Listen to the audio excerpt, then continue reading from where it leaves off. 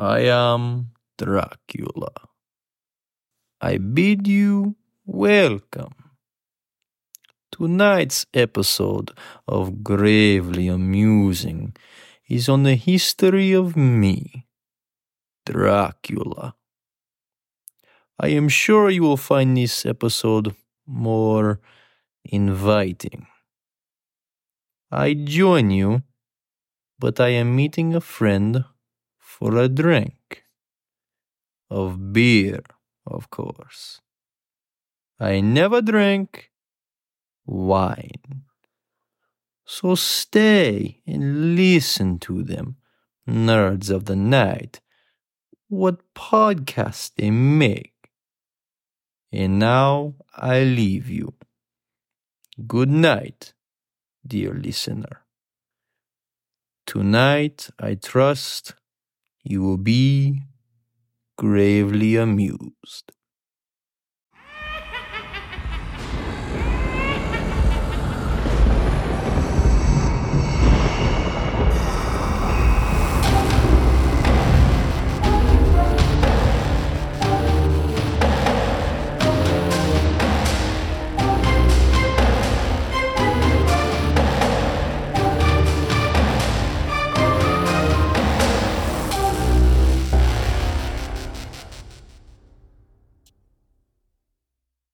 Hello, everyone, and welcome to part 2 of our Dracula episode. This part is on the history of the film with a little discussion on Dracula thoughts. That's right, I've decided to do things a little differently with this Dracula episode than I did with Frankenstein. I decided to bring in someone else who loves monsters as much as me, if not more. He is the host of the greatest DC podcast in this multiverse, the Krypton Report. He is a father, husband, retired Ghostbuster, and always has a fresh pair of underwear on. My friend, my amigo, the Superman to my Batman, Tyler Patrick. Thanks for joining me, Tyler. Hey, thank you. It's so cool to be here. It is great because classic monsters is one thing that you and I bonded over other than just comic books. Exactly. You know, Exactly. and horror in general. Like, you and I, like, if there's a horror movie coming out usually and I want to see it, I'm going to go with you.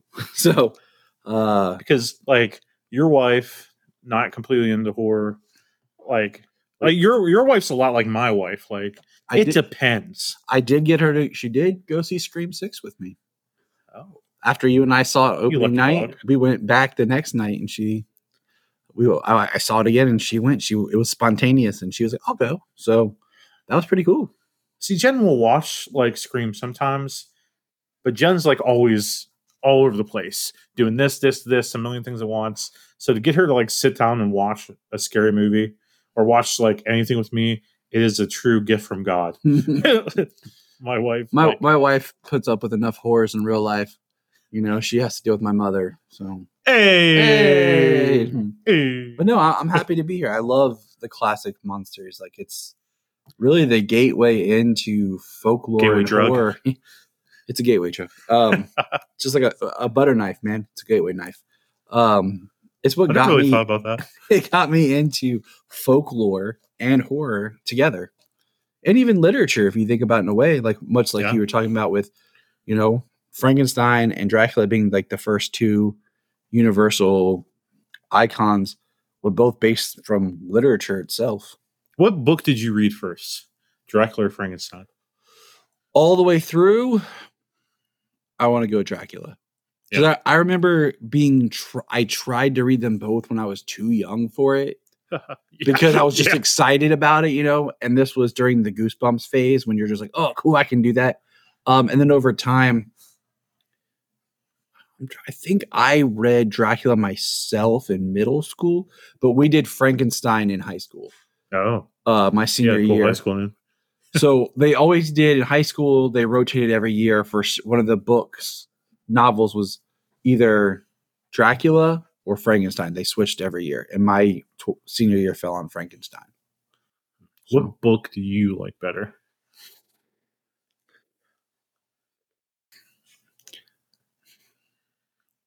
I don't know. That's a fair answer. I think I lean towards Dracula because there's more in it that I think has translated to screen better. Mm-hmm. And I feel like there's a culture relevance more to it. I love and hate the epistolary way that Dracula's done. Yeah. Because I feel like such a fancy word for a fancy man. Yeah. Because I feel like there's a lot in it that could be cut out. But it's just kind of character building. Yeah. That if you're doing a straight narrative, you might not. But I feel like in Dracula movies and Dracula interpretations, they cut out some of the stuff that you don't want them to cut out. Yeah. I've told you before. Yeah. That, and I've recorded this on my own podcast pitch on my Patreon for $1. Join my Patreon for $1 here on my ideas. But I'll share some. Is $1 a month, everybody. Yeah, it's great. It's a great way. Cheaper than a pumpkin spice latte. For real. And you get a lot of cool insights. But I think the problem with a lot of Dracula stuff is they make Dracula more of your protagonist. Yes. When I really think that he should appear and be very, very involved in the beginning and very involved in the end. But in the middle, he's very much your Darth Sidious. Okay. We're going to get to that. So, but I think that's ingrained in the novel with the epistolaries. Yeah. Because so much after Harker, Dracula. So what do you mean by epistolaries for those not as intelligent as you? Letters, exchanging like letters, journals, any kind of documentation. While reading Dracula last year, Bryan and I both did a kind of like a book club thing. We both were reading it at the same time last year, taking notes and talking about it. It actually inspired me on a movie idea. Yeah. That's kind of pieced together like in a digital epistolary kind of way. So like I talked about in the last part of the episode, listeners, like Dracula, the book it's all letters, and Stoker builds your suspense and almost makes you feel like what you're reading is a real event because you have so many authors writing about the same thing. And as you know, there are some other books out there. There's so many authors wrote about the same thing. And, you can feel, it's real or not. Well, it's also, just something to note. I don't know if you mentioned this in your last episode, because as of this recording, I haven't heard that episode, but Stephen King was very much inspired by Dracula and the style of Dracula when he wrote Salem's Lot as his version of Dracula in a much similar fashion. Yes. With Salem's Lot's vampires, straight knockoff of Nosferatu. Nosferatu, straight Dracula. Well, creepy looking Dracula. But yeah, so as you can see, Tyler is a huge monster fan and just a huge Universal monster fan like myself. And the question that we keep coming to that we're going to really get into in this podcast is what makes Universal Dracula? And so many different interpretations of Dracula. You have very sexualized Dracula. You have, straight hunter, monster, whatever. What makes Universal Dracula? Like, what are the characteristics of that? So we'll get into that. I think that's it's fascinating because we've talked about this a little bit here and there before about the universal monsters of what they are. And I think there's certain rules. Yeah. And I think it leans heavier into Frankenstein than it does Dracula, but there are definitely, I think, things in that for Dracula. Mm-hmm. But what's fascinating to me is, and we'll touch on this, that Universal has done other Draculas and not even play by their own rules. Yes. Like Renfield, if you will. Renfield is a Universal Dracula. The Last Voyage of the Demeter is a Universal Dracula. Yes. And Dracula Untold is a Universal Dracula. Yes. And Renfield tries to play it as if they want to do it almost if it's a sequel to the 31 film in a way. But they still miss the mark with a lot of aesthetics. So much. So before we get into the nitty gritty of that, I want to give you guys a brief history of the movie and how it kind of came together. So Bram Stoker's novel had already been filmed without permission as Nosferatu in 1922. Stoker's widow sued for plagiarism and copyright infringement, and the courts decided in her favor. Eventually, it ordered all prints of Nosferatu to be destroyed. So the Nosferatu you see today, it's a copy that, wasn't completely destroyed. So, sorry. It's so crazy that But happened. there's so many parts of Nosferatu. And I think I will talk more about that probably in a later one when we get to the Klaus Kinski remake in the 60s. Mm-hmm. I like that one a little bit better. Well, I mean, yeah. But, it's so good. What'd you say? I said, of course, because it's also newer. Color and, people talk and... You understand it? Yeah, absolutely. So Carl Emil Jr. saw the box office potential in Stoker's Dracula, and he legally acquired the novel's film rights. He wanted Dracula to be bigger than The Hunchback of Notre Dame and The Phantom of the Opera, Succeeded. which I feel are the real start of Universal Monsters, but they never get the credit. They don't get the credit. You had mentioned this before in your Frankenstein. Yeah. There is a Phantom of the Opera that a lot of times gets lumped in with the Universal Monsters, and it's complete garbage. Well, the one that gets lumped in is Lon Chaney's. No, that's the one that gets forgotten. Oh, no, I apologize. It's Yes. the one with Claude Rains. Sometimes that's colorized. it is in there, though. But Like so, when you're you right. see promotional video, they go on Lon Chaney's face, but the one that they lump in with the box set is the Claude Rains. is a Claude Rains, And it's horrible. It's not a monster movie. No, It's a violinist dude in a mask. it's Technicolor. Yeah. Junia and I watched it last year or year before. It was last year. We did a whole Phantom. Yeah, it was last year because we did a whole Phantom retrospective. But I think there is an argument in those films being they're almost like the precursor to, the error of the monster film. Your prequel, if you will. Your Phantom. I don't know, Phantom prequel trilogy. I don't know, whatever. It's kind of like if you think about it in comic book terms, those were your pulps. Before you got to your superhero. Yeah, dude. Yeah, that was totally right. That was your Zorro, your Buck Rogers, your Doc Savage. Before we got to Superman and everything. So, how much do you think Universal paid for the rights to the novel? Well, I know because I looked it up because I wanted to. I'm all about douche. I'm all about conversions. But it says $40,000 and I put in today's money or 1931 money. In 1930, I put it in 1930. What the for 1930 would be. Yes. And then in today's money, put that in the conversion, and it's a nice chunk of change. What is it, Tyler? $732,194.01. James makes that on a weekend, doing bachelorette parties. He just doesn't talk about it. He got it stashed away. But they acquired those rights. They got the exclusive rights to Dracula, bro. So another thing that I put in the last part of the podcast.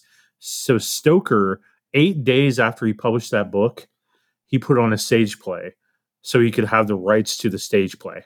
Smart. Immediately. Smart. And he had 2 people in the audience, didn't know what the heck he was doing. It was like a dramatic reading, but it got him the rights to that stage play. Smart man. Who do you think was originally supposed to play Dracula? I know you probably know that. First choice. I'm like 99% sure it was supposed to be Lon Chaney. There was someone before him. Was it? Oh man, his name's. I'll give you a clue. I'll give you a clue. The Clown Prince of Crime. I know who it is. It's the guy who played Gwynplaine in The Man Who Laughs. But I just can't remember. Conrad. Yes, Conrad Veidt. Yes. So Conrad, if you don't know, played a movie called The Man Who Laughs. I still need to see this movie so incredibly bad. I still haven't. I have It's it. hard to find. You have it? I have a digital copy. It's a silent film, so I don't have to worry about subtitles. But I have it digitally. Yeah, I definitely need to see it. I need to see it. But he played He played in that movie in 1928, and the look of him and The Man Who Laughs was actually an inspiration for the Joker. Thank you, Bill Finger.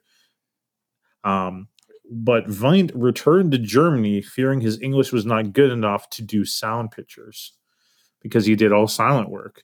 So he goes back to Germany. Universal's like, well, who the heck are we going to hire? They go after. They don't hire him, Lon Chaney, because he did Hunchback of Notre Dame. He did Phantom of the Opera. He was the man. But Chaney left Universal because he felt they didn't pay him enough because he was their man. He is working for MGM at the time. And he was doing a remake of some movie called Unholy Tree. And he decided that would be his first sound film. So Universal wasn't paying him enough. But then they offered him a bunch of money. He dies, dude. And that proved kind of a big issue.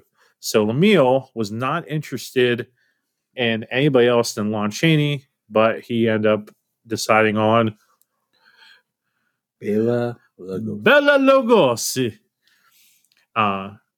Because in spite of those good reviews for stage portrayal, Lemieux instead considered more established screen actors. There's a whole list of all these actors that he wanted other than Bella. He wanted more established people. He wanted to be taken seriously because they just won the Oscar for All on the Western Front. All Quiet on the Western Front.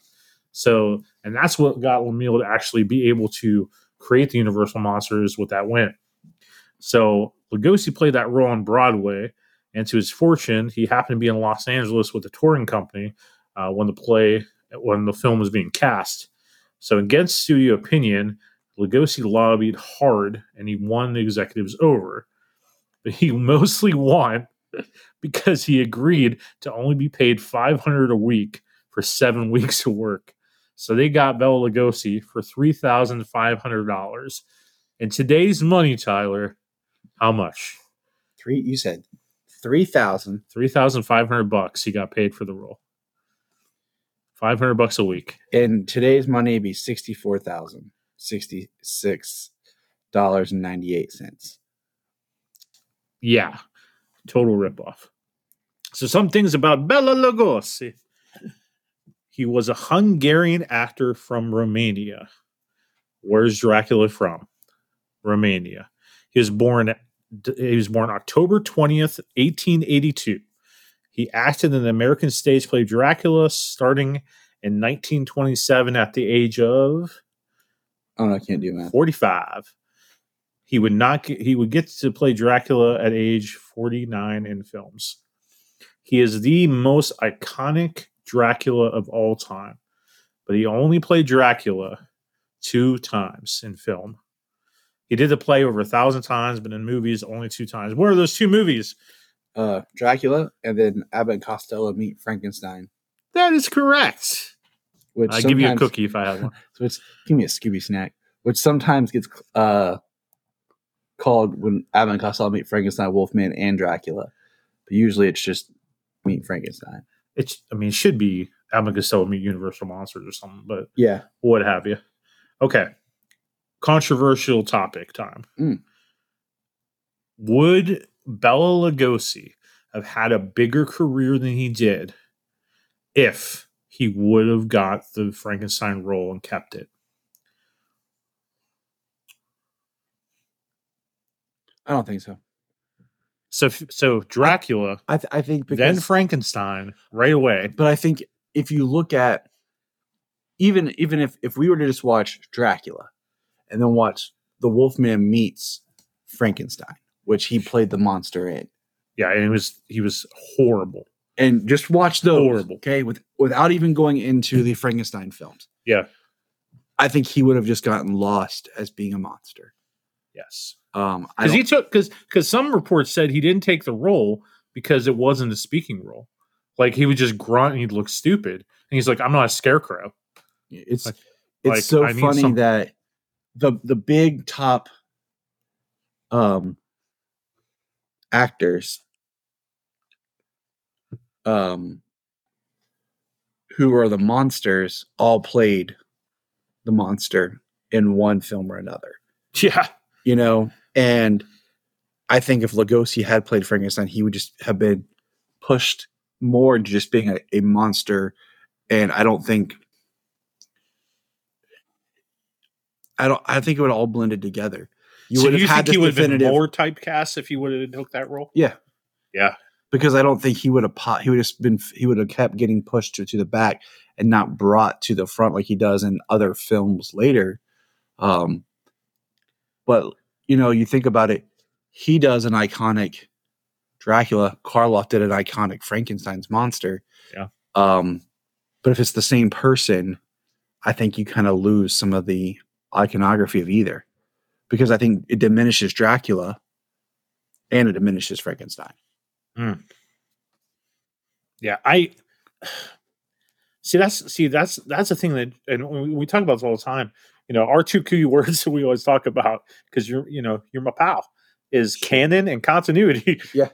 And when you have Renfield played by Dwight Frye in one movie, or mostly in Frankenstein, when you have Dwight Frye playing Fritz, the Hunchback, and then the very next movie he's playing an assistant character, and it's supposed to be a continuation, and then he's playing Carl.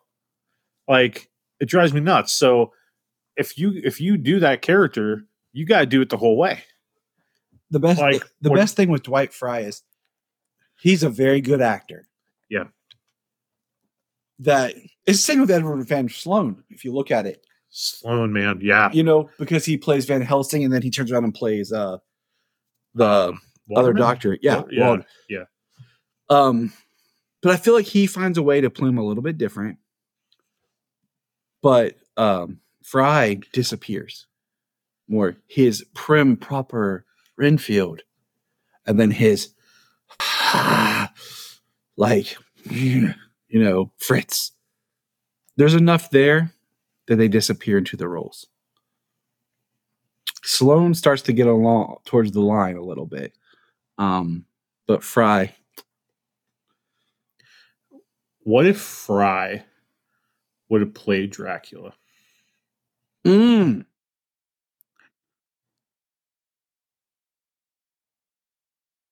could have worked. Like, I'm honestly thinking why he didn't play Dracula when they switched to David Carradine. Yes. Because thinking about even John Carradine. Yeah, David. Sorry, Jesus. Kill Bill. But think about, even Frye with that slick back hair as Renfield, like he had those expressive eyes. I feel that boat scene, which we'll talk about in a second. Like him in that boat was more scary than a lot of things in Universal Monsters. But okay, I want to ask you this too. So Bela Lugosi's 49 when he plays Dracula in this film. Is it too old to be Dracula? No, I don't. I think it depends on your director's vision, first of all, because if we go to the book, Dracula starts out old. Yes.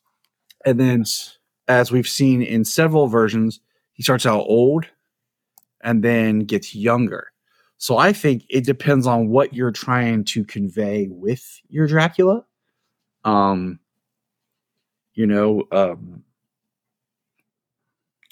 With being, I think, as an actor, sometimes being at that middle age part can be good in the sense that with some makeup and things can make you look younger, and with some makeup and things can make you look older without it feeling too forced, But I really think it's what the director wants. I don't think a 20-some-year-old Dracula really works. He needs to have a little bit of a regal, too young, a otherworldly matureness about him, like 30s. I think Dracula should be 35 to 45. I think that's a good buffer. Because that's kind of when you're like you're a man. What's that like? I'm still waiting.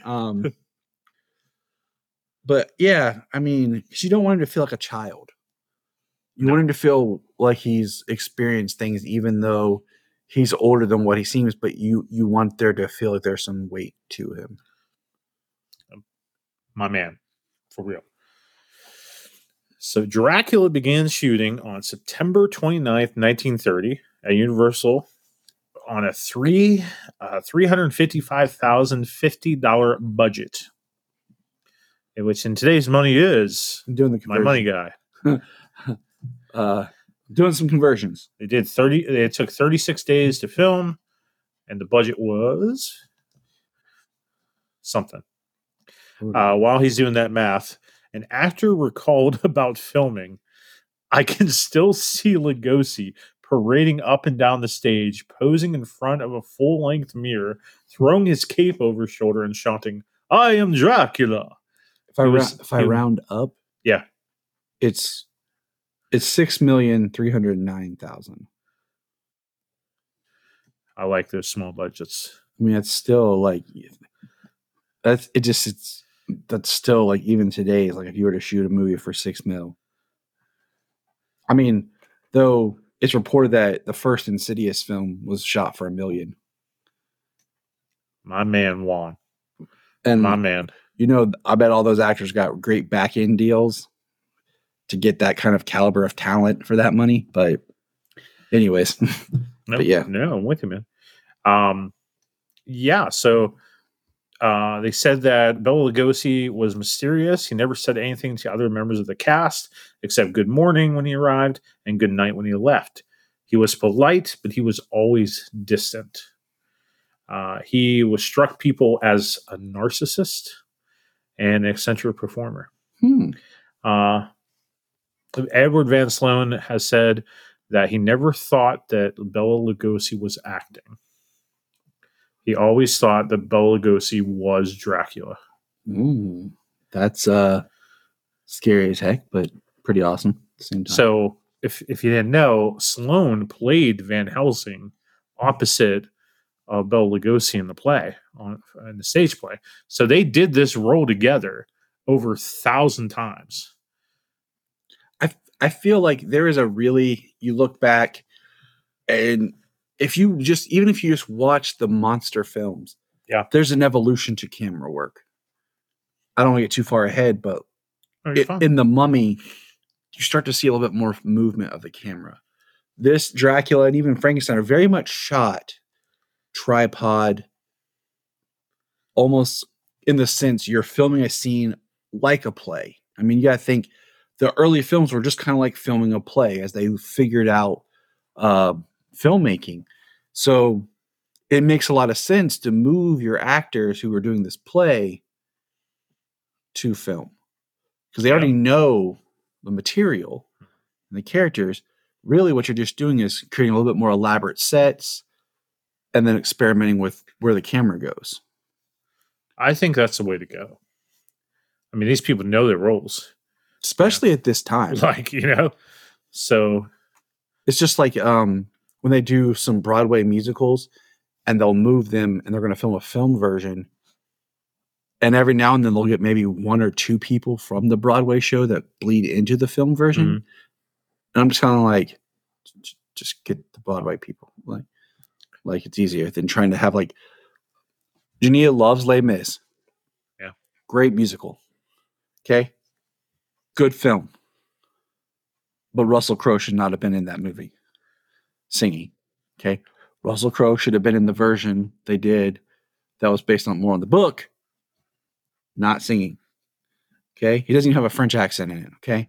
All I'm saying is you should have just got the guy from the Broadway production. And I think Russell Crowe could have nailed it if he would just have one day more. I don't think he had that one day. I mean, just have another day, just another destiny, man. One more day. So the movie premiered in New York City on your birthday. I know. 1931, though. February 12th, 1931, New York City. Valentine's Day, 1931, in the rest of the United States. See, I knew that. But I did not realize that that the early premiere was on the 12th. And I was like, to what? Yes. As a early gift to you. So, The movie was completed for a total cost of $341,191, which was under the original estimate of $355,050, and in that timeline, so $6 million. The movie would kick off Universal Monsters completely and change the game for horror films forever, much like Frankenstein did to horror novels. So let's get to the meat of this, Tyler. The meat and potatoes of this. So the movie starts off with Renfield going to meet Dracula. Do you like it to be Renfield or Harker? Okay. So I've gone back. Let's go to that scene. So we got the movie playing in the background here. Let's go to that scene a little bit. Rewind a little bit here. So this scene right here, we got the guy with the mustache, which I feel this opening scene is the best in Dracula Dead and Loving It. You must not go there. I think, the first thing you have to step back, and I look at it as a screenwriter. Yeah. Adapting something. So Tyler has a master's in screenwriting, a master's in filmmaking and directing, and a master in disaster. I look at it from the sense of I have this massive book that I have to put on stage. Yeah. And I've also directed theater, community theater. So I look at what it. haven't you done? There's more I should be doing. Perfect specimen. But I look at it. I just take a dump every morning. That's like the big highlight. I wake up, I put on my pants, both legs at a time, just like. But when you do it, you make gold movies. But I look at it like, okay, what can I do to condense my story, to condense what I have to do, and the Renfield change with Harker makes complete sense because when you're looking at this film, people will compare this to the novel, which I think is unfair because it's adapted from the stage play. Yes. It's a filmed version of the stage play. Now that is one thing we will put right now. Which is why you're in this podcast right now, because you know about stage plays. About a universal Dracula. Yes. And that's the importance and change with Renfield and Harker that makes it a universal Dracula over Dracula. Thank you, my man. Thank you. I also want to give a shout out to my beautiful, amazing wife and companion, because she's a big Dracula fan. Like that is her number one monster. Where is she? She's in the kitchen. Junia, would you care to comment on a great question that Bryan has for a Dracula fan that we'd like your opinion on? Whereas you, my friend Bryan, your favorite monster is Frankenstein. Mine is Frankenstein. And you have your reasons. And my second favorite is the Wolfman. My favorite is the Wolfman. For my reasons. Okay. But your favorite is Dracula. My favorite is Dracula, yeah. Bryan's got a great question. Now women will listen to the podcast. How about that? Maybe. We'll see what's up. That hurt me. No, it's me. It's a reflection of me, sir. What's the question? What we got? What the heck was the question? I'm just so excited to have a woman in the room. He said, what do I prefer in the story? The Jonathan Harker, or how they adapted it here with Renfield being the one that goes. Yes. Should it be Jonathan or Renfield? Gosh, it's so hard because honestly, it depends on the kind of story that you want to tell. Like, do you want it to be something that is a little bit more layered? But I mean, honestly, if we're going to go back to the classic Dracula, because that's what we're referencing here, I'm guessing. Yes, Universal's Dracula. Universal's Dracula, I feel like the Renfield perspective really works. And I feel like, honestly, when you add Jonathan Harker to it, it may become more convoluted, more like muddy, I guess. And I feel like that's great in the books, but for a movie adaptation where you're trying to really get your audience's attention and get to know such an amazing character like this, like, yeah, this works and it works well.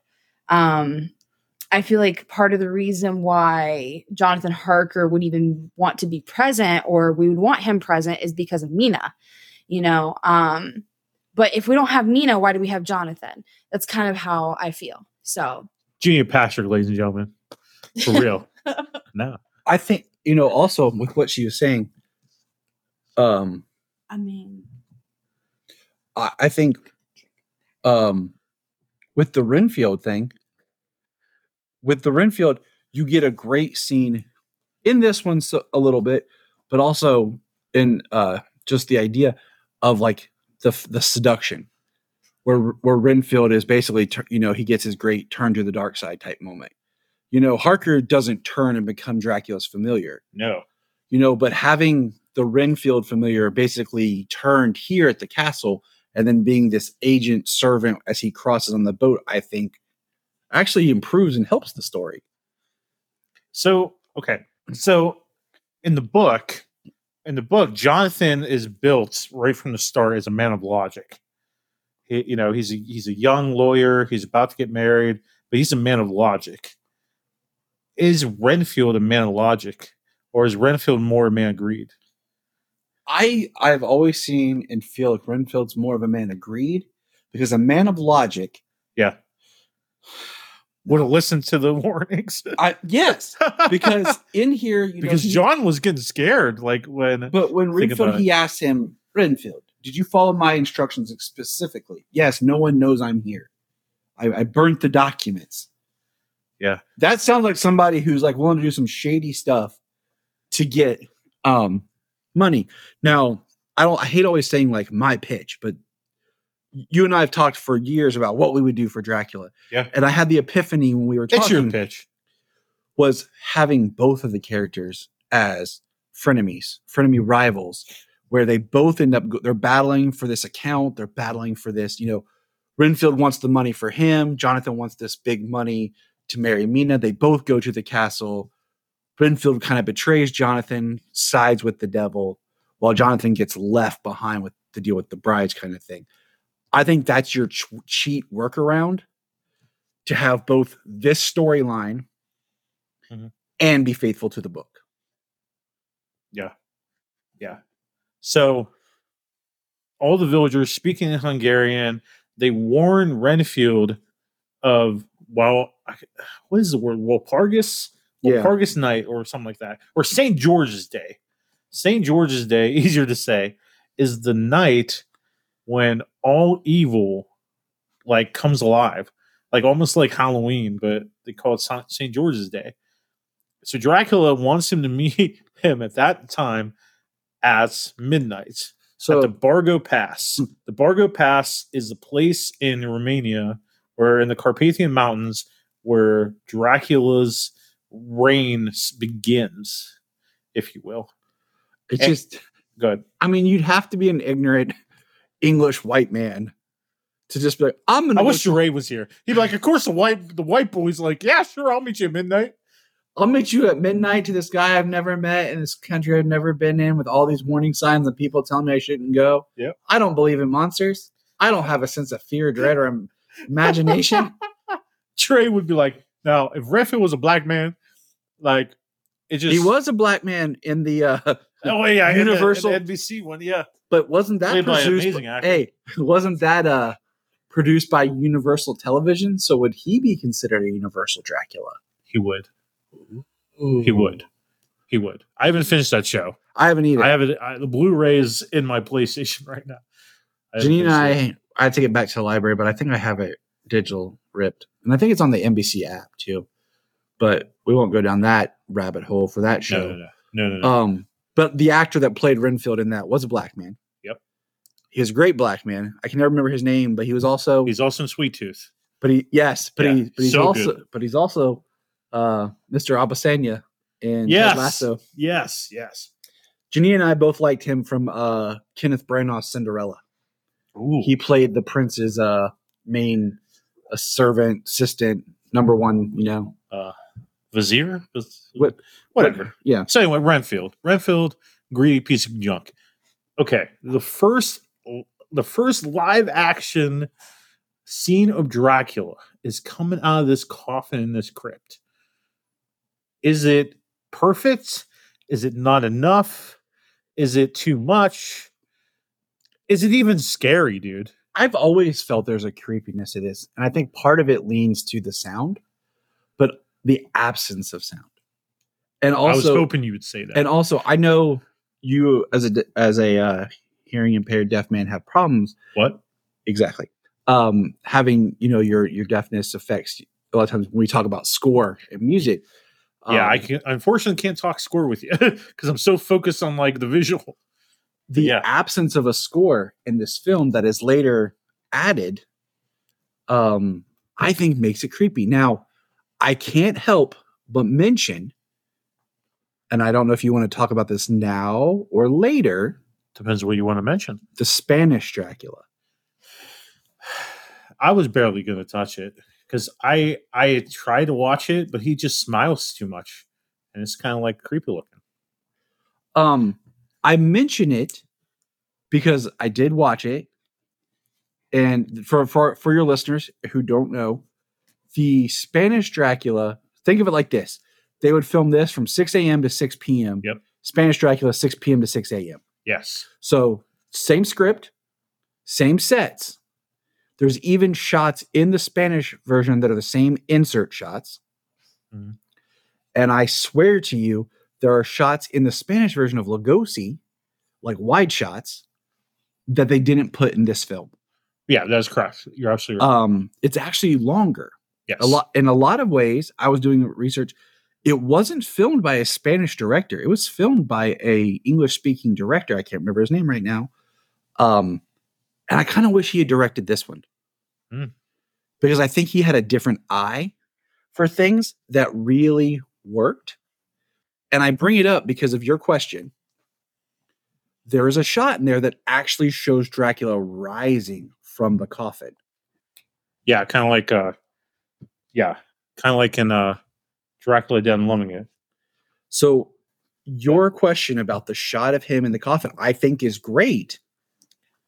But I really would like the eeriness, maybe like a secondary shot later in the film. No, wait, he rises like from like standing up. But it's a weird shot. It's still very menacing, creepy. But this, I think it's weird as heck. I don't think it works. Lugosi's hands, you're told your opinion, are classic. Even just the way he would move his fingers. There's an eeriness to it. So that hand slipping out of the coffin is creepy. Junia, you're back. I'm back. Yeah, had to take care of the dog. Sorry. So, female perspective. Yeah. The first live action, I just like saying live action because it makes me sound like smart or whatever. So the first in film scene of Dracula right here. Is Dracula scary enough? Is it mild? Is it kind of not good enough? Like, is this when you see this opening scene, does this strike fear in the hearts of men and women and non-binary?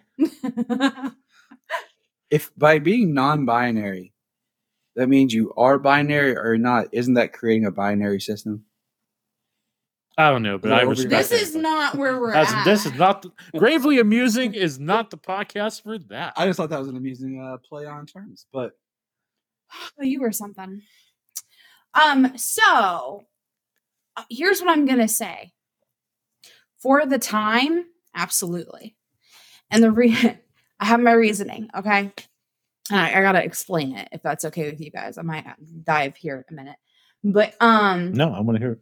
For our current this is your favorite time, guy. Yeah, it is. For my our current time, we are so numb. We are so, just I don't know. We're just so used to violence and horror and things like that. Like barely anything scares us anymore unless it hits a little bit too close to home. That's really where we feel the most fear is when it feels like it's real or it could happen to us. But so in general, I don't really think Dracula is scary to people very much anymore, just in general.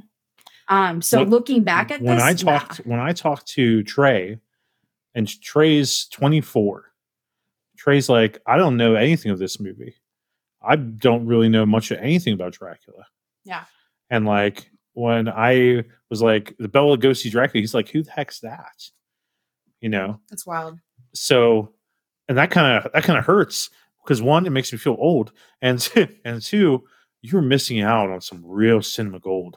But here's but yeah, go ahead. I wanted to back up my point because I have to tell a quick story if it's okay. Yeah.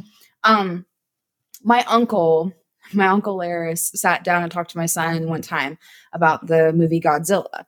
And my uncle Laris Which one?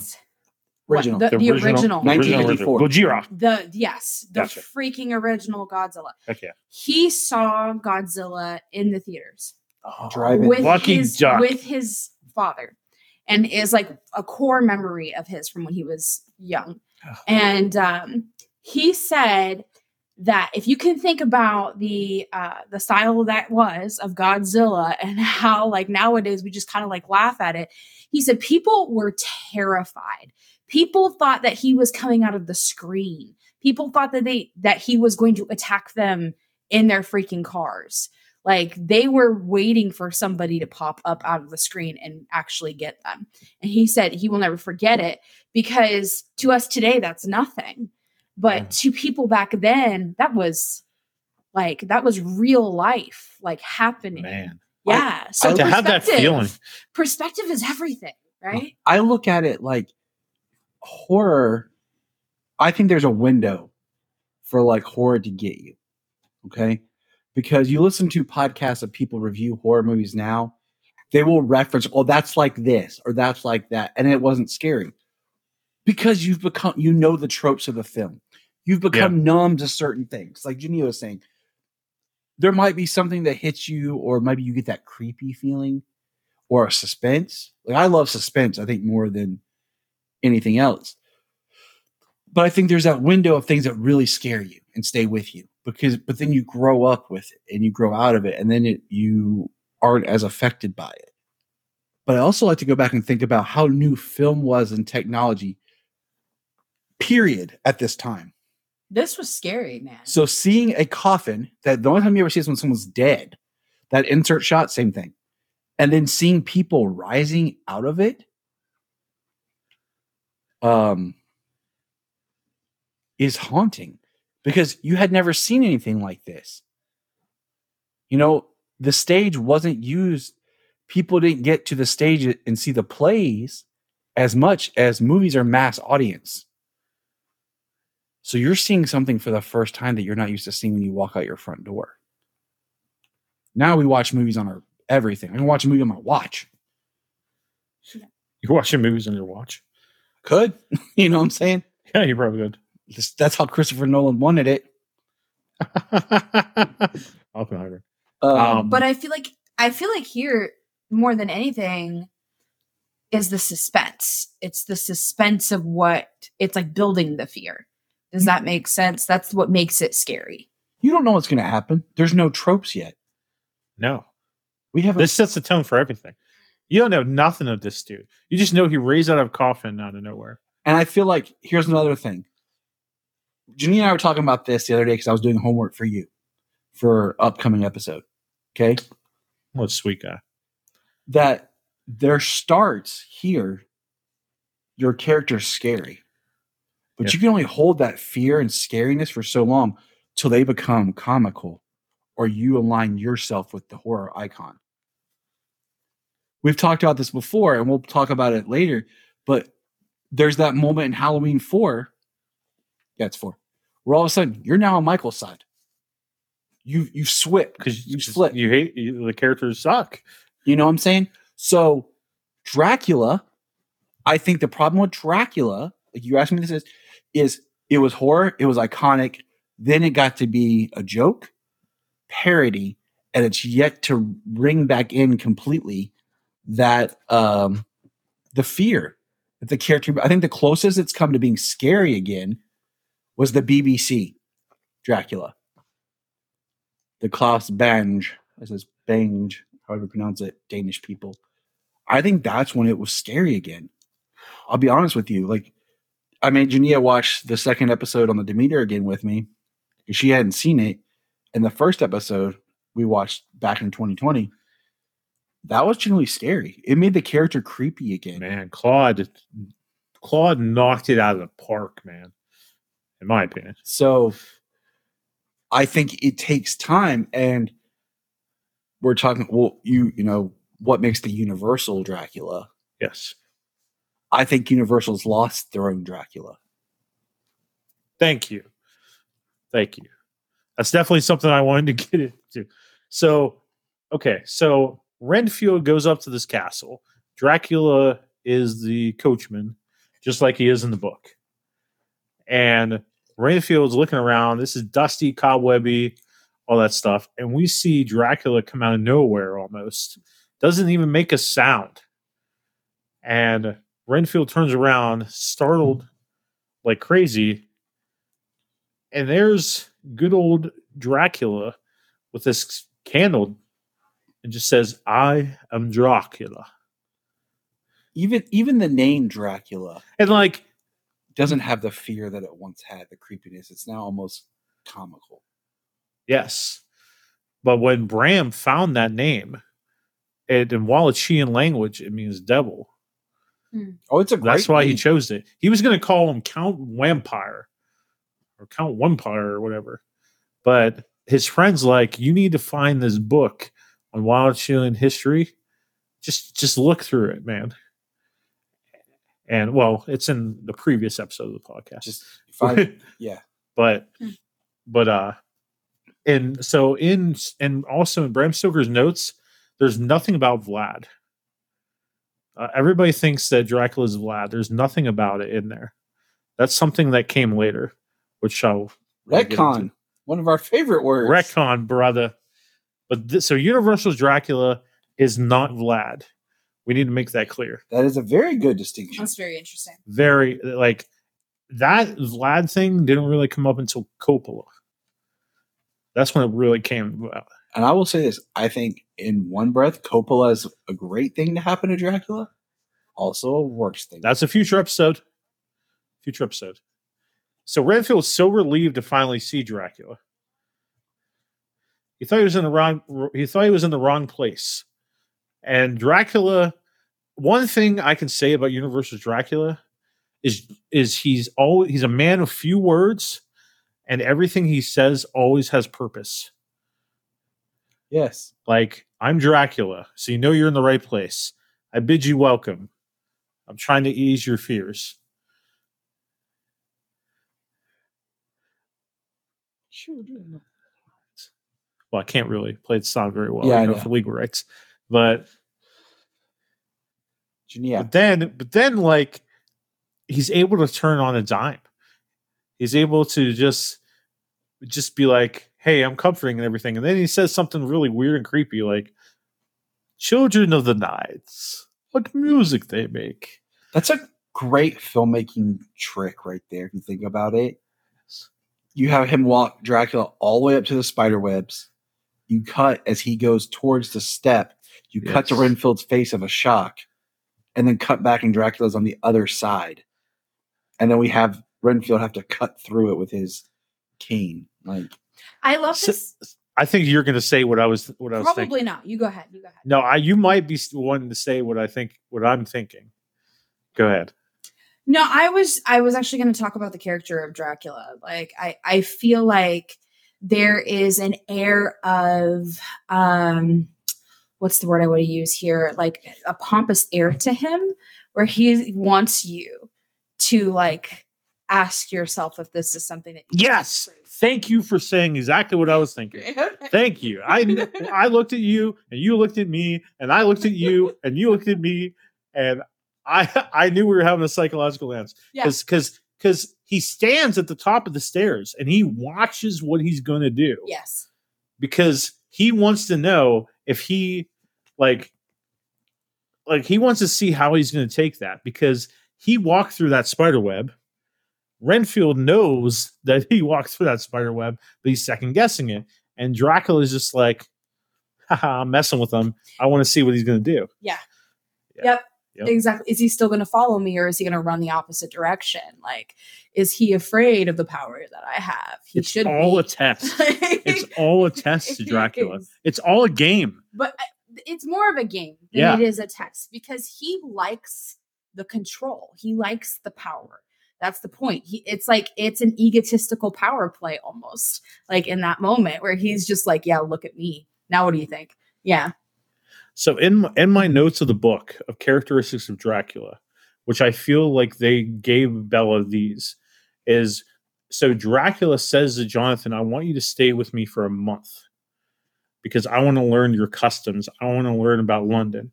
And the whole purpose of that conversation and Jonathan staying with him, of course, we don't fully know it yet, but, I want to suck your blood, and I want to, get youthful.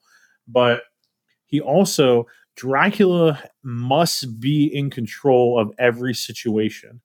He is so prideful, so narcissistic, he can never look like a fool. Right. Like the whole purpose of learning from Jonathan is that he can go to London and he just is a part of the crowd. Yep. He cannot stand out any way. He speaks he speaks great English, but his accent at that time, until he drinks more of Jonathan's blood, it's very Hungarian still. And he doesn't want to be embarrassed. He doesn't want anybody to like question where he's from, and he doesn't want to stand out because he must have control of the situation at all times. Absolutely. Like that's who he is. And so Renfield here is just kind of like hanging out. Like at this time, Renfield doesn't question lack of servants at all. Whereas in the book, Jonathan's like, where is everybody? Jonathan, very different thinker than Renfield's all about the money, buddy. That's what we've kind of deduced, Junia, is you have to have Renfield as a very money-hungry, greedy person. Also, can I just point out that very much this movie is a book from the 1800s, but it's actually being made as if it's modern time. If you look at like Renfield's outfit, it's very of the time that this movie's made, like 1930s. Yeah. Can I make a quick note? Of course you can. Because we watched, so Tyler and I watched a little bit, or I should say he watched the Spanish version of this, and I sat and I watched like a couple minutes of it. And there is something about the lack of sound, the lack of footsteps, the lack of hearing the door opening and stuff like that. There's an ominous feeling that this film in particular and Bela Lugosi's performance and all of it together just kind of gives, that I feel like other interpretations of this film lack. I think it goes was what she just said. This is early talkies. So you haven't developed first movies with sound. You haven't really developed Foley. You haven't developed sound design and things like that. So if you can't capture it right then, you're not getting it. And that adds to an eeriness for us now that maybe wasn't present then. But to us now, it hits differently. I'll say that. It still hits as an eeriness now. Now, Junia, this is a question Bryan asked me a little earlier. Do you think Dwight Frye could have played a good Dracula? Remind me who Dwight Frye is, guys. Renfield. Okay, so here's the thing I love about these two actors right here is their freaking eyes. Their eyes play like it is the reason why they are good at their characters, and they act through their eyes. So in that capacity, absolutely. But then who the hell would you have for Renfield? Because he is amazing. That's the other side of the question. He is amazing in that role. And I don't think anybody would have played it like him. And he's part of what makes this film, as impactful as it is. So as much as I would be like, yeah, he could probably really do a good job with that. Would I want it any other way? Probably not. I don't think anybody else could go. Right, exactly. Junia watched this scene of the Spanish version with me. I did. Yeah. And the Demeter part. The Demeter part was cool because it had extra scenes. But she watched the Renfield stuff and said, the other actor was playing it differently, but not wrong. No. Like both versions and interpretations work. Now, one thing I will say about the Spanish version with the seduction scene, we'll call it with Renfield, is Dracula opens and has like bountifuls of food, and Renfield's hungry and he's eating, and like Dracula's watching him and he's not eating, and it's with a knife as he's cutting, I think, chicken is when he cuts his finger and starts to bleed compared to the paper cut we get here. And I thought that was just a little bit more effective, having this knife cut his hand, because it's a much larger cut. Okay, so that's not in the stage play, and that's not in the book. So they stole that from Nosferatu. Interesting. So in Nosferatu, he gets a paper cut, and Max Schreck, arguably one of the best interpretations of a vampire in movies, period. Which I think, Claus's interpretation of Max and the remake, of course. But he just lunges at him. He's so crazy about that drop of blood. I mean, the blood is the life. Yeah, that is to him. So them putting it in here, which I'll fast forward a little bit. I look at it. Your remote's really busted up. Yeah, someone stepped on it. Yeah, what a jerk of a Yeah, child. that was about a week ago, maybe 2 weeks ago. He stepped on it. What a jerk! Right there, when he's telling him, "Did you do everything as I told you to?" Yeah. Tomorrow evening. Did I miss the paper cut? No. Should be coming. He starts to walk away, I believe, and then it happens. Yeah. Look at that face. Bela is. Oh well, yeah. He went for him. Yeah, the paper cut, and then he saw the cross. But the eyes, even that far off shot, the eyes looking back, right there. Same shadows. Classic. What I told Bryan was like, sometimes when I look at this from a filmmaking point of view, I look at it almost as if you're filming a stage play, because this is adapted from a stage play, but it's also very minimal techniques as far as camera work and everything. It's very much on a tripod, shooting a lot of flatter styled angles. It is a very well-directed stage play if you look at it like that, though. Oh, yes. Because there are some distinct differences that you have to have between a stage play and a film. Like, in the way that you act and the way that the set is even set up, like, things have to be different. So I just love the two of them. But you were saying about Nosferatu it was a silent film too. And think of silent film almost like you're playing charades. I can't tell you what I want, but I have to act bigger to really get the point across with my behavior. So something else that makes Nosferatu terrifying is not silent, of course, is when Jonathan is opening his door at night. Dracula doesn't leave the door locked, or Count Orlok doesn't leave it locked, and he opens that door, and in the shadows is Orlok staring at him, like from a distance, and all you can see is the eyes and the outline, just looking at him, and like the claws and the hands.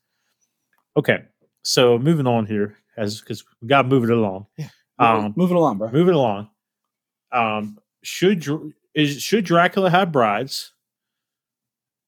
Are they children to him? Which is a question that Tyler's asked before in conversation. Are the brides children, or are they really brides and wives? I look at because so I'm sorry to interrupt you, even though I already asked that question. I just asked a question to you. I'm sorry. So in the book, Jonathan says that they seem younger than him. They seem submissive to him. And one of them actually looked familiar to Jonathan, but he didn't know why. So and he said that that he treats them almost like children. But anyway, go ahead. Right there, one of them almost trips over as they're backing up. I don't think that they're brides in the sense of marriage. There's a term used to like they're his concubines. The brides just have they have a meaning. I don't even know where it was first coined, honestly, but I think they're, in a sense, agents of his. Because if you think about it, female vampires could lure men more easily than he himself. It's like you and I have always talked about how we hate the idea of Dracula having children. Like he wants to have children. But so the idea of like turning someone into his child. Having children, trying to make kids, hate it. Turning someone is the closest he gets to having children. In my mind, like that's kind of his thing. But I think that the three brides, I find it always interesting of just companionship, other vampires. So he's not always completely alone, but also we were talking about his control. It's control he has a different length. He needs to have control over somebody. And ultimately, if it's a human, he's going to want to, kill them. So why not have companions that you can control? So one question I have about the Renfield situation is it a hypnosis? Does he bite Renfield and take possession of him? Like, because Renfield has no taste for human blood. I mean, like, it's kind of like a progression. It starts with flies and it goes to spiders. Then he wants a cat. Like, it almost seems like more small life he gets, the bigger he'll get. So, like, you never see that scene of him taking over and making him a familiar. It's basically what we saw in the past scene, where the bats fly and Renfield's looking at it, and then he just kind of and faints. I look at it as like a hypnosis because we get shots, and I'm gonna pull, if this is all right, from Lugosi's Dracula when he did with Abbott and Costello. Yeah, we get the eyes and we get the sound effect of the hypnosis where he controls people. So I look at it. We get that shot of him in the eyes looking at Renfield. I look at Renfield's very weak-minded. First of all, definitely, he is focused on his money, and Dracula has put him in this hypnosis, and he needs the lives because he says lives is in the blood. Now, I think in a way, maybe that's how Renfield keeps himself alive, is through the insects. It's a way, I think, also of showing the ugliness that he is becoming, that he doesn't even eat civilized anymore. He is now kind of this creature in a sense of eating insects and small animals, but eating them and taking their life. Jew, thoughts? Okay, so I sent you like a list of questions, and I forgot what my own questions were, Tyler. Is your first question is Bela the definitive Dracula? Yes, go ahead. I'll let Junia answer first. Go around the table. Is he the definitive Dracula? What do you mean by that? Is he like, is he the best Dracula? Is he the blueprint? Is he he's the foundation? I think he's the foundation. I think he's the idea. Because if you think about it, every single interpretation of Dracula that we have from this point on is an interpretation of him. Without a doubt. Without a doubt. There is characteristics in every single Dracula adaptation from here on out that hold characteristics that we see here from Bela, whatever you want to say his name is. From the way that he carries himself, from the lighting on him, to the way he speaks, to just his mannerisms, and just in general, like every Dracula that's out there has something that comes from him. Is there any Dracula that doesn't?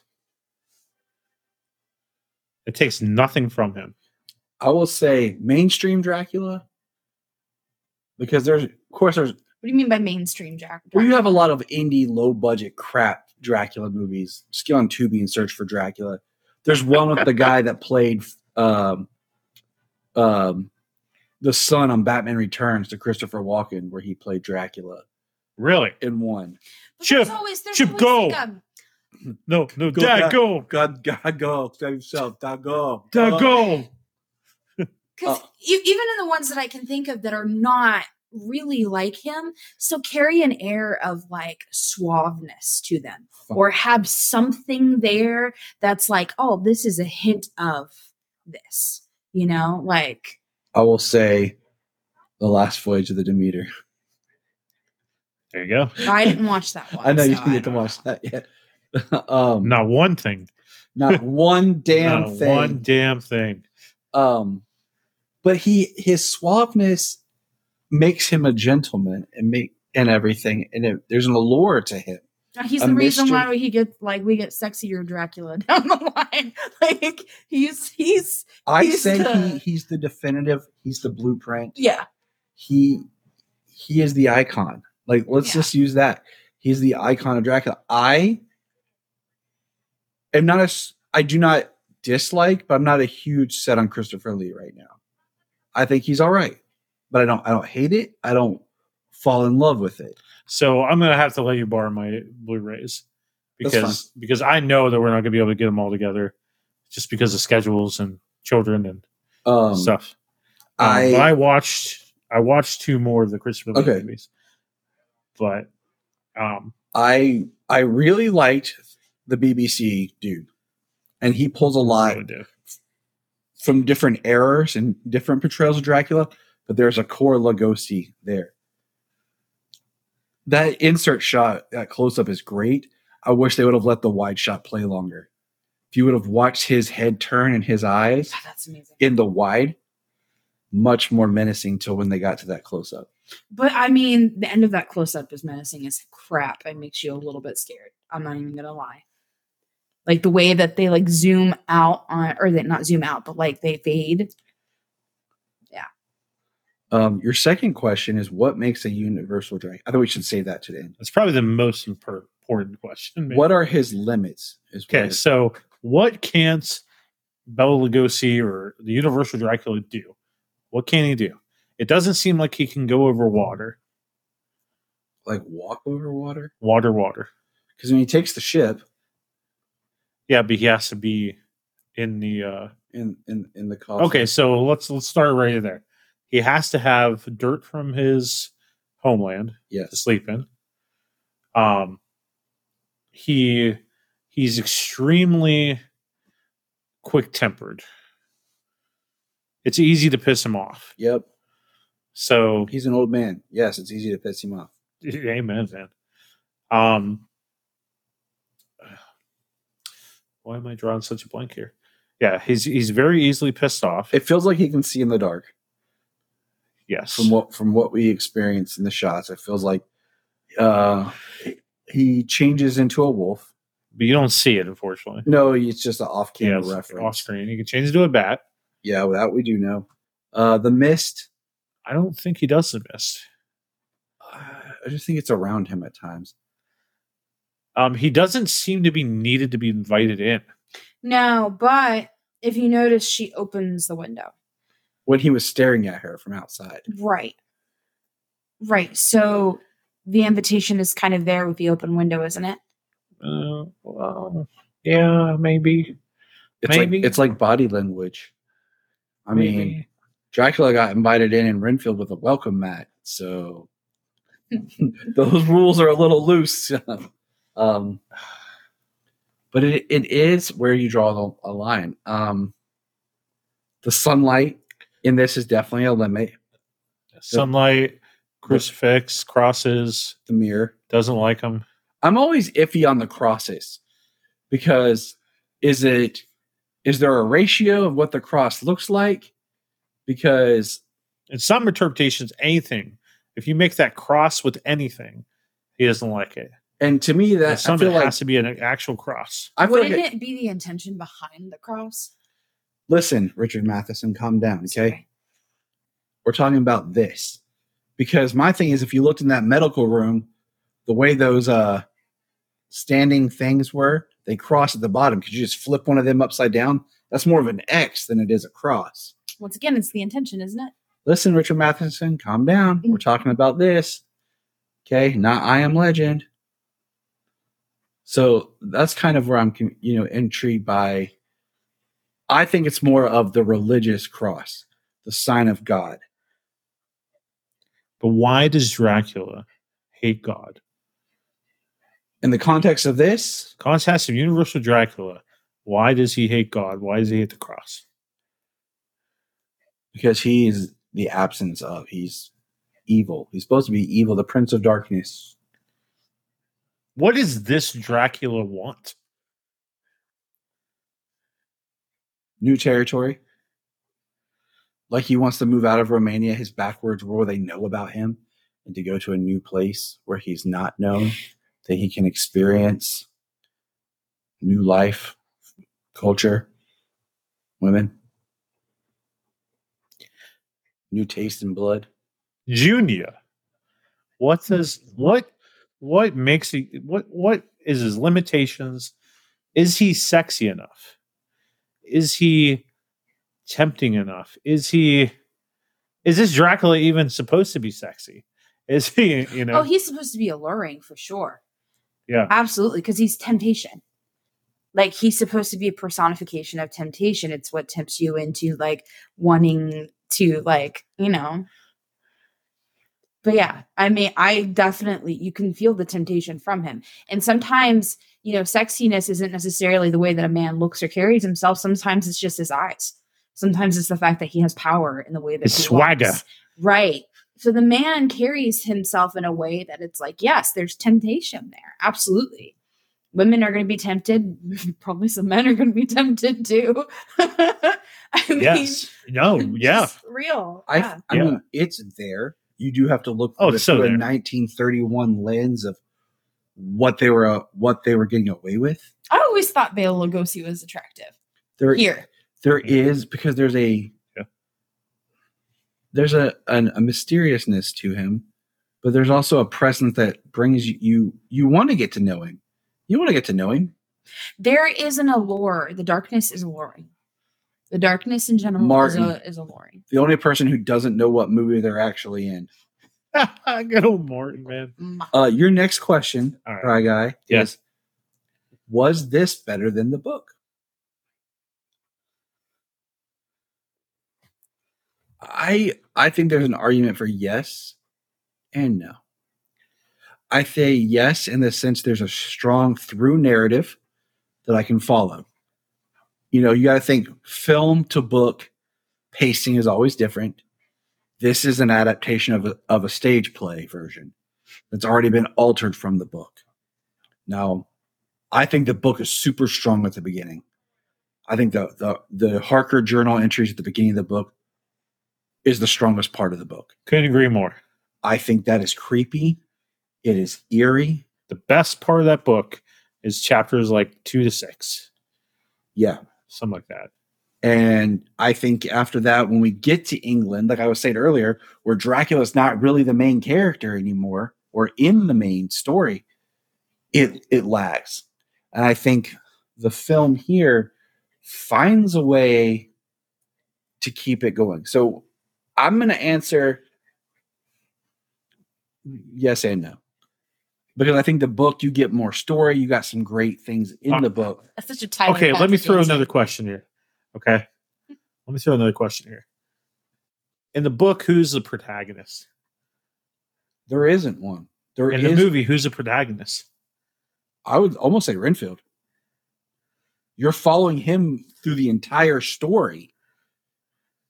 Even though he kind of gets shifted, it is Renfield with Dracula.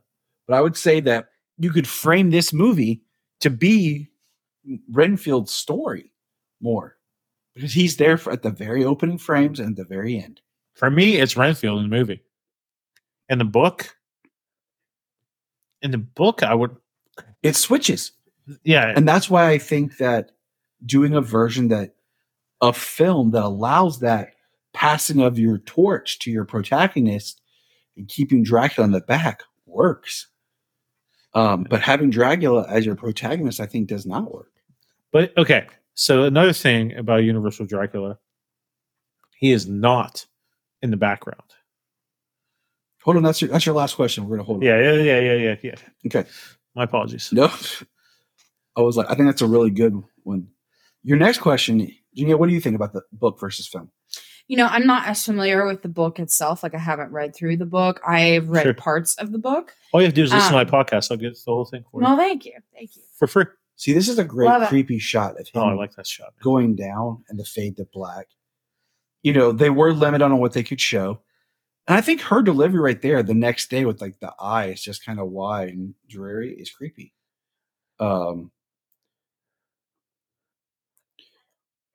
Continue, my beautiful bride. Junia. Yeah, no, I think this shot's ruined by Harker's pants. Just throw that out there. I love how every single time I start to talk, you like just talk right over me. Hey, Junia. Hey, Junia. Welcome to the Gravely Music Podcast. So nice to have you. Yeah, no, I think that the movie, honestly, to me, is stronger than the book at this point. Because I feel like we get other movies, and I'm not going to dive into them too much, that go more along line with the book, and to me, they are too much for the screen, at least. So the simplicity of this is effective. Tyler, my next question. Is he evil enough? Yes. So in the book, he's feeding babies to his brides. Right. And then when the mother's like, don't take my baby, he sends wolves out of the mother to just eat her. Just get the heck out of my house. And that's what I loved about the Netflix version is they brought the baby scene in there. I mean, it was perfect. You don't hear anything, Jonathan. There's no baby, Jonathan. There's no baby. He's just holding that baby, just ready to it's his meal. That was evil. And in the Netflix one, I'll eventually talk about the Netflix one in depth, but also in the Netflix one, I love the scene where Jonathan's at the roof of the castle and he's laying there in the sunrise and Dracula's just laying there in the shade and just taunting him and have a whole conversation about it. That's freaking evil, man. Like, oh my gosh. But is Bella's Dracula evil enough? Like, is he enough of a threat that you're like, you know what? He really is the king of monsters at this time. He really is the king of evil. Or is the Wolfman more a threat? Is Frankenstein's monster more a threat? The Mummy, whatever. Is Dracula really the baddest of the bad in universal terms?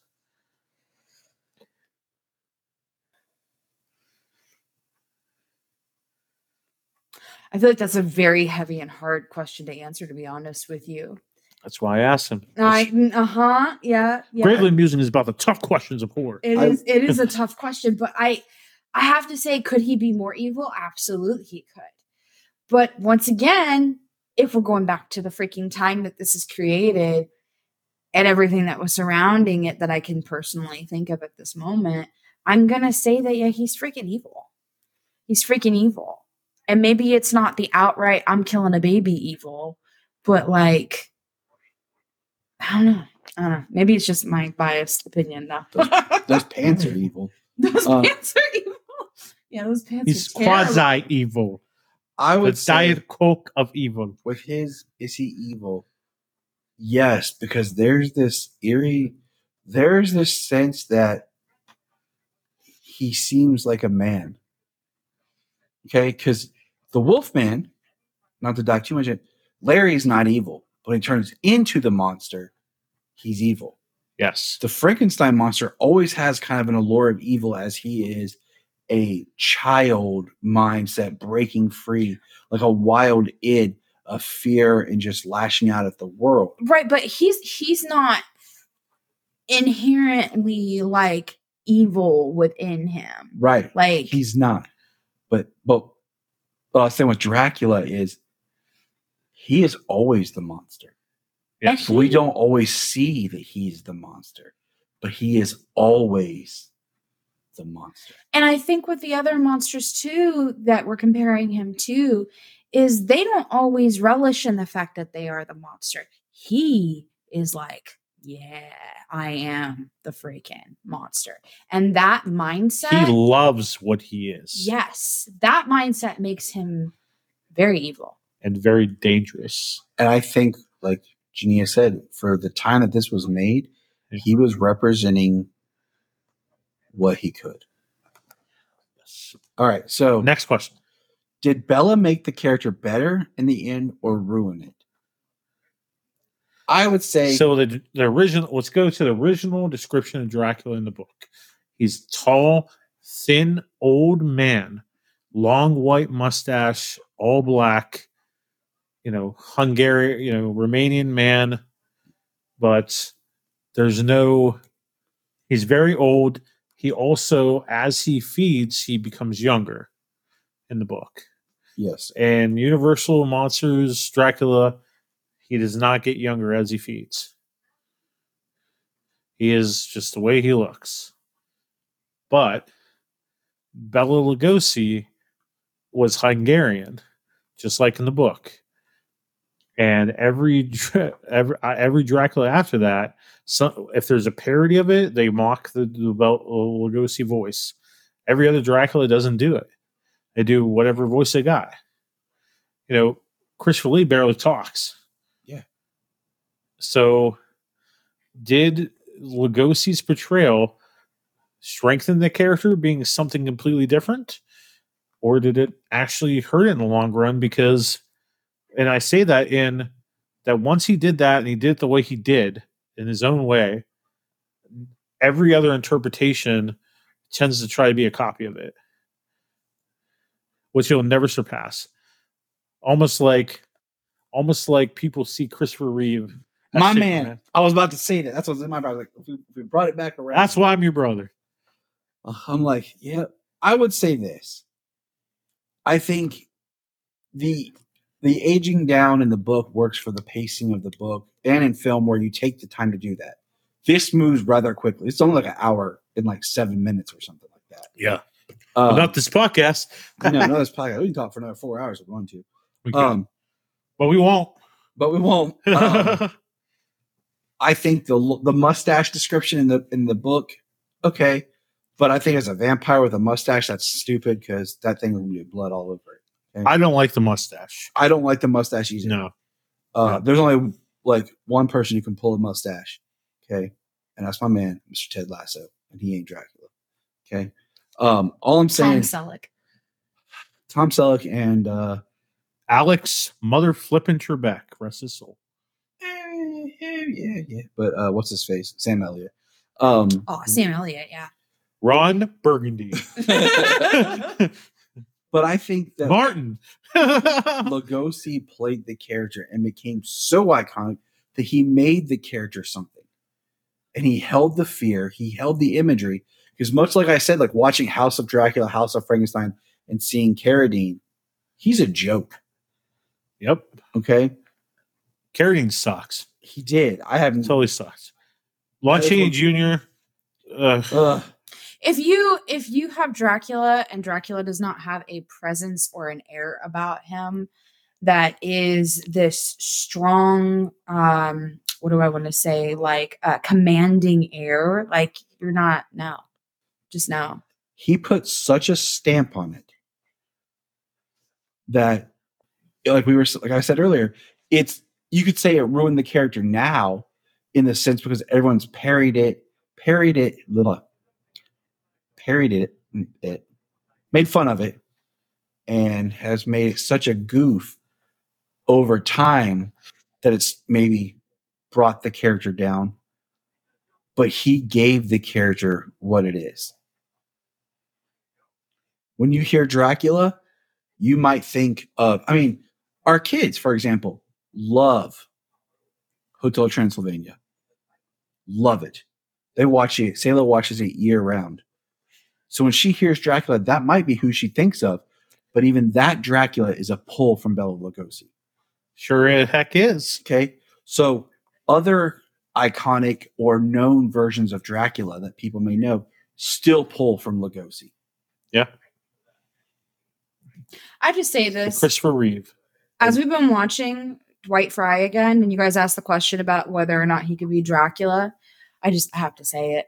I don't think he's menacing enough. I think he's great, but I don't think he has the menacing air that Bela has. Okay, fair enough. I say no because I don't feel he has the suaveness. I think he's the unsung hero of the Universal Monsters that doesn't get enough credit from his portrayal of this and of Fretz that set the stage for whenever Igor shows up, which absolutely, he's fantastic. He's so good. Okay, what's the next question? The last question. Okay, stop the last question. Okay. Does Dracula need Van Helsing? No, he does it because you barely have Van Helsing in this. I'm sorry.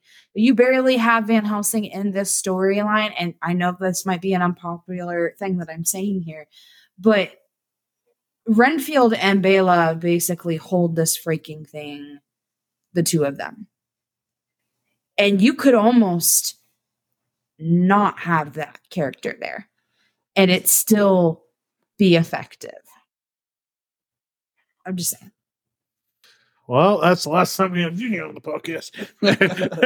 Now, so you're telling me this whole movie could do away with Van Helsing? I mean, as difficult. Renfield's in a nut house. Yeah. He can't do crap. I'm just saying, like, the character is so minimal here. In other iterations, I would say that we need him for the storyline for sure. But in this one in particular, no. No, you don't necessarily need him here. Okay. So if you take him out, who's the one that I knew you were going to ask that. Who's the one that brings him to the senses and says, this is the threat that's really going on?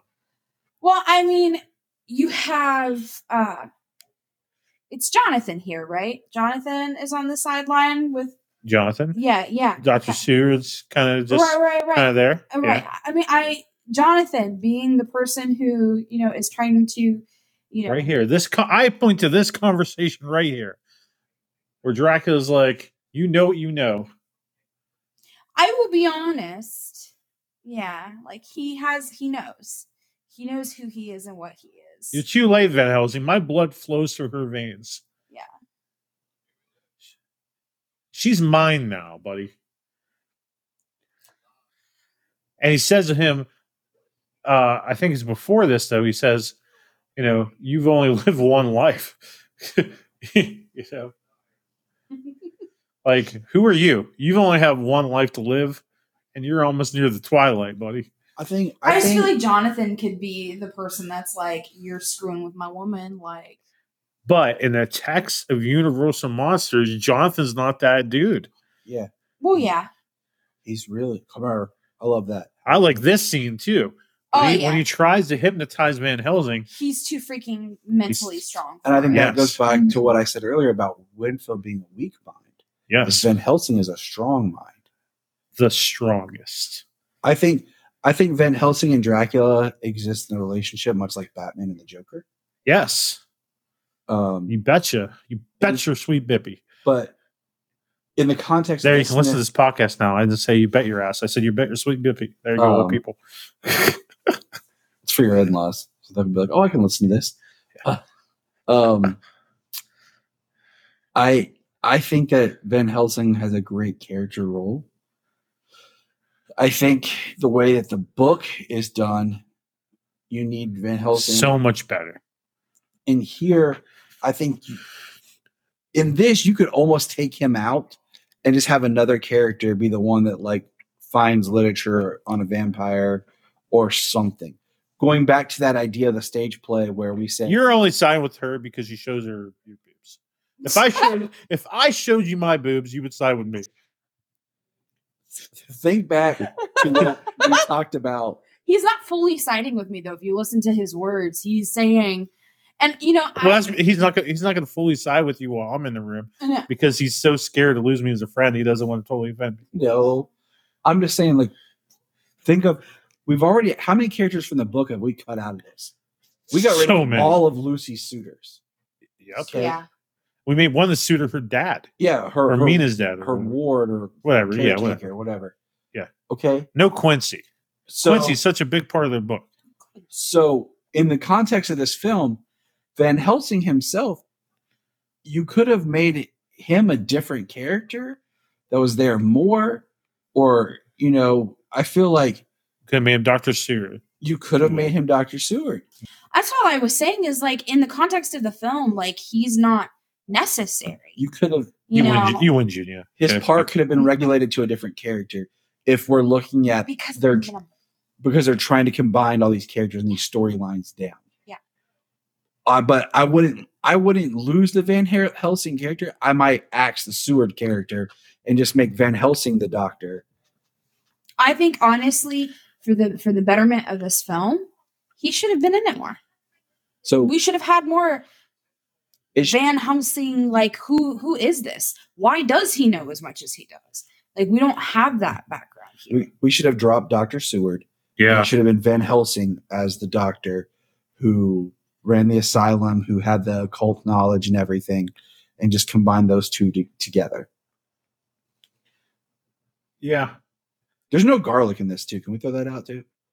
So, your last question. I thought there was garlic in it. Like, Martin could have been cut from this movie. Your last question is, what makes... Probably the most important question. What makes Universal Dracula? Now, it's funny because, Junia, you missed at the beginning that Universal Studios bought the sole rights to Dracula. So only they could have the control of the stage play, the film, and everything. Everything. They could for this movie, this character. They own Dracula. Okay. At this time. So who is it again? Sorry. Universal. Universal does. Okay, yes. So Carl Emil Jr. So this is, Universal's Dracula is Bela Lugosi. Yes. His portrayal is Universal's Dracula. I don't even care if I watch a movie like House of Dracula. Carradine, Lon Chaney Jr. No. Lon Chaney Jr. is Count Alucard. Okay. Not even putting them in the same sentence. Yes. Carradine, not Dracula. He was just pretending. Okay. Just like Ian Glenn is Alfred and not Bruce Wayne, Carradine is just a dude trying to pretend that he's Dracula. Okay. They're Dracula. Just like Glenn Strange is not Frankenstein. Bela Lugosi, not Frankenstein. It's Boris and Boris alone. I will go Boris and Glenn. Glenn's my number 2. Glenn. Glenn's okay. But not Chaney. But Bella didn't do nothing. But not Bella or Chaney. Yeah. It's sad because we say this because Universal with Lugosi carved their iconic Dracula. And I think a good conversation would be, as you go through these monsters, has Universal let their own legacy down?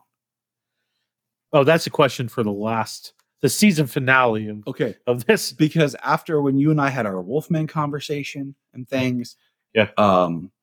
We'll get there. Okay. Because I feel like you're definitely going to be on the Wolfman podcast. Dope. I would be heartbroken if not. I'll just probably have you maybe even lead that whole thing. Like this is an hour and a half of Tyler talking. Now back to Bryan Peters. Because we talked about earlier that technically, you ready? I'm listening. Technically, the Universal has also cultivated Nick Cage's Dracula. Yep. The Voyage of the Demeter is a Universal Dracula. Okay. Jonathan Rhys Meyers on the TV series is a Universal Dracula. Okay. Luke Evans is a Universal Dracula. Van Helsing. And Van Helsing, the film, is a Universal Dracula. Okay. Now, all those are under this moniker of Universal Studios.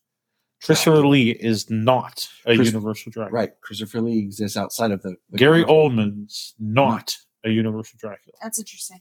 So, with that knowledge, when you think of Universal Monsters and Dracula, it's Lugosi. And yet they haven't been able to carry that legacy that they cultivated themselves. That's so interesting. I mean, I feel like each and every single iteration that you just talked about, there is there are those key factors that we've been discussing this entire time, like the suave energy, the I just had the temptation of each one of them is there. Trying to think what else.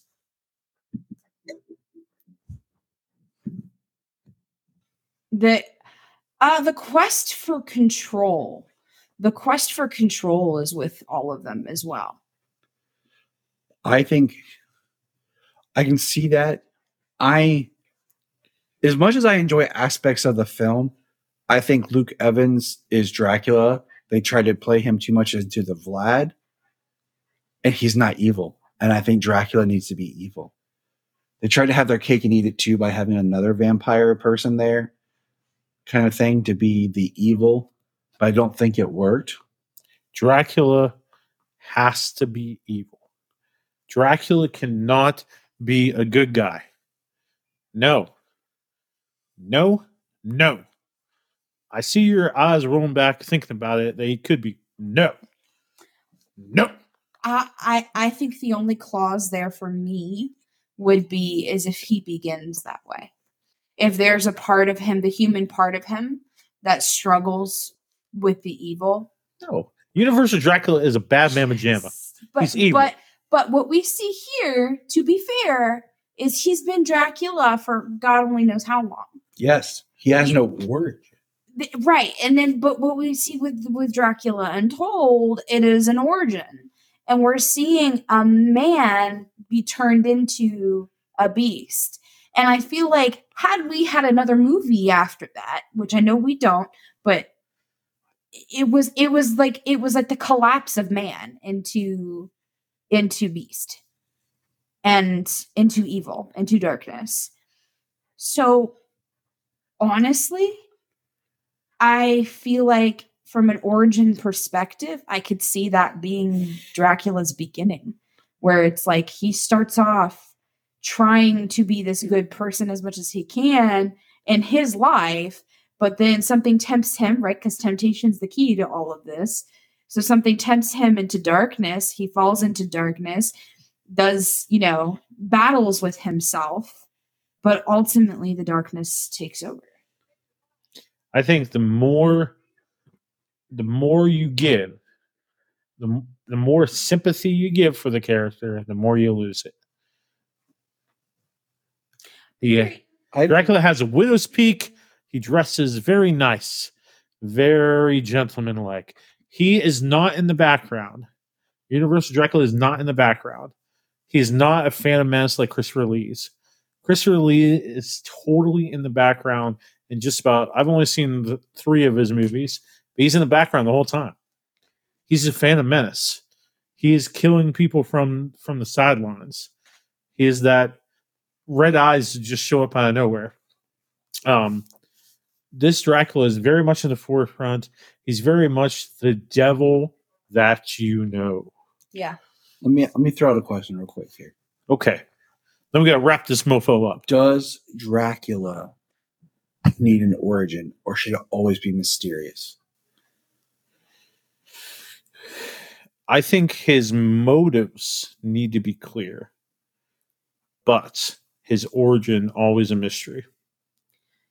It reminds me once again of the Joker. Like the thing that makes the Joker. I was just going to bring up the Joker. Yeah. Well, the thing that makes him the most terrifying is the fact that we don't know really who he is. That's what makes him interesting. Like you're interested to the point where you're tempted to figure out more about him. You want to follow more stories about him. At least that's me. He's my favorite Batman villain. So just, it's one of those things that you're drawn in by that energy. And yeah, I mean, as much as there's a part of me that likes the Dracula Untold story, I have to separate it in my mind in a lot of ways because I need to enjoy it for what it is, and then come over here and enjoy this for what it is, and see that Dracula is better without the origin. I think this can be related to 3 characters here. It can be related to, Dracula can be related to Joker. The more you know about Joker's origins, the less cool he is. Right. Like, the less the mystique is, it ruins it. And also, I want to throw in Michael Myers. But Michael, like, if you know the origins, goes to the motives or whatever. Dracula, you should know, like, his motives. You should know what kind of what he's going through. And Joker, his motives changing, and anything he does makes him cool. Like Michael Myers, I don't want to know why he's killing people. I don't want to know his moves. I don't want to know he's going for his sister. He's a man with the unknown's terrifying. But I want to know, like, I don't know. It depends on the story you want to tell. But I think for Universal Monsters, Dracula, I think the less I know where he comes from, the scarier he is. But I do want to know what his plans are, like of what he's going for, because then it makes, like, then I can kind of see why he does certain things he does. Yeah, and then I kind of want to see his, like, strategy of certain things. I don't know. I think kind of like, just, I'm gonna shut up here in a second, but I think one of the big things, like, from the beginning, you asked, like, if he is scary enough. Yeah. And I know I'm coming back around to that question, but it ties in here. As people, I think the biggest thing that we're ever afraid of in life is the unknown. Yes. So, and that's why we want origins for these characters, because we want to understand them. Right. We want to know. But it takes away that. Yes. Factor. Less is more. Here's another. If we want to throw back to comic books. Always want to throw it back to comic books. Doomsday. Doomsday was created as a killing machine that was terrifying, that made Superman scared that he was going to die. And then over time, every time they return to that character, it diminishes the character. People want more Doomsday, but it diminishes the value of that initial. They want to know where it came from and all this, and it takes away from what it is. So with Dracula, we've had movies give the character an origin or a story, or trying to tie it into Vlad and take that back to the origin. I don't want to talk too much about the Coppola movie because I know you said you have another episode. You'll get there. But, I have some real issues with that one. I know you do.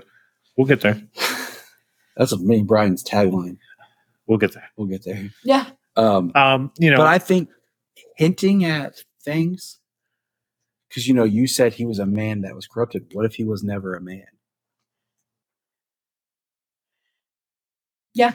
I think hinting at things is more fun than giving him the definitive origin. So, but what he could be, yeah. Like Universal's Dracula has a certain. I like that if you watch the BBC Dracula episode 2, they pay tribute in his attire, where he basically wears the Lugosi costume. And I think that look, though it's been parodied, even in Monster Squad and everything, is the Universal Dracula. Like, you need to have a look that comes very close to that. Adam Driver for Dracula. Adam Driver for Dracula. It's the first thing that popped in my head. Good work. Well, everybody, that is Universal's Dracula. That's the scary side of it. The book and the movie and the conversation with Tyler and his beautiful bride, Junia.